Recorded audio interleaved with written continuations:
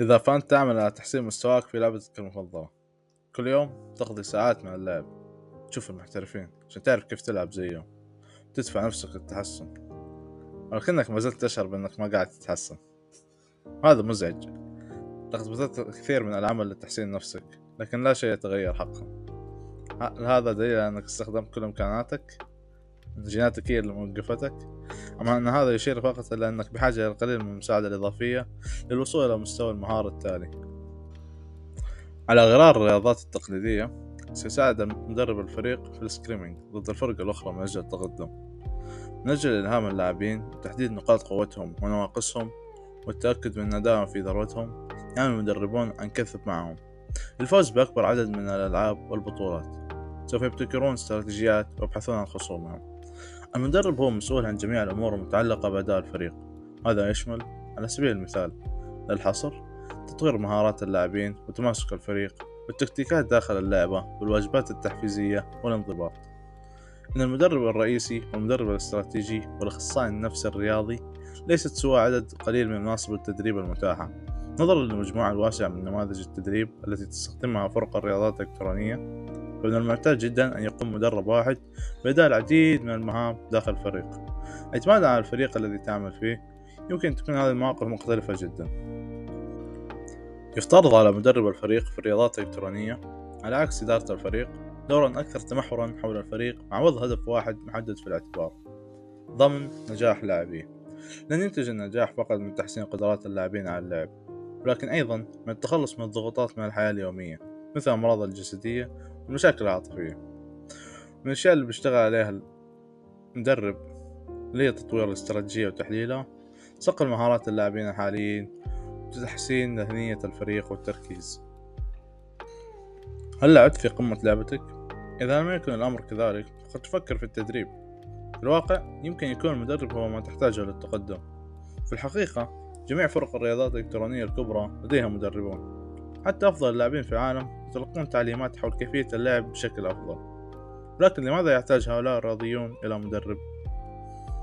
يدرك أي شخص شارك في أي رياضة جماعية مدى السرعة التي تنزل بها معظم الفرق إلى لعبة إلقاء اللوم بعد الهزيمة.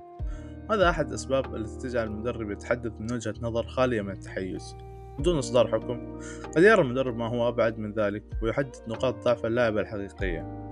يمكنهم بعد ذلك مساعدة اللاعبين في تنفيذ تكتيكات جديدة وممارسة إجراءات روتينية للتقدم. لم تعد القضية تتعلق بكيفية الحصول على المدرب، بل متى.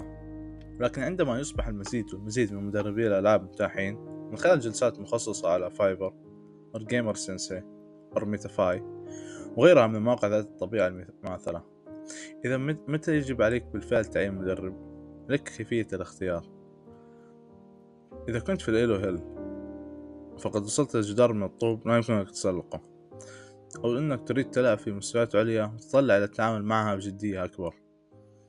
وأخيرا، أنه لا يمكنك تعلم مهارة أو جزء من المعرفة بنفسك لسبب ما.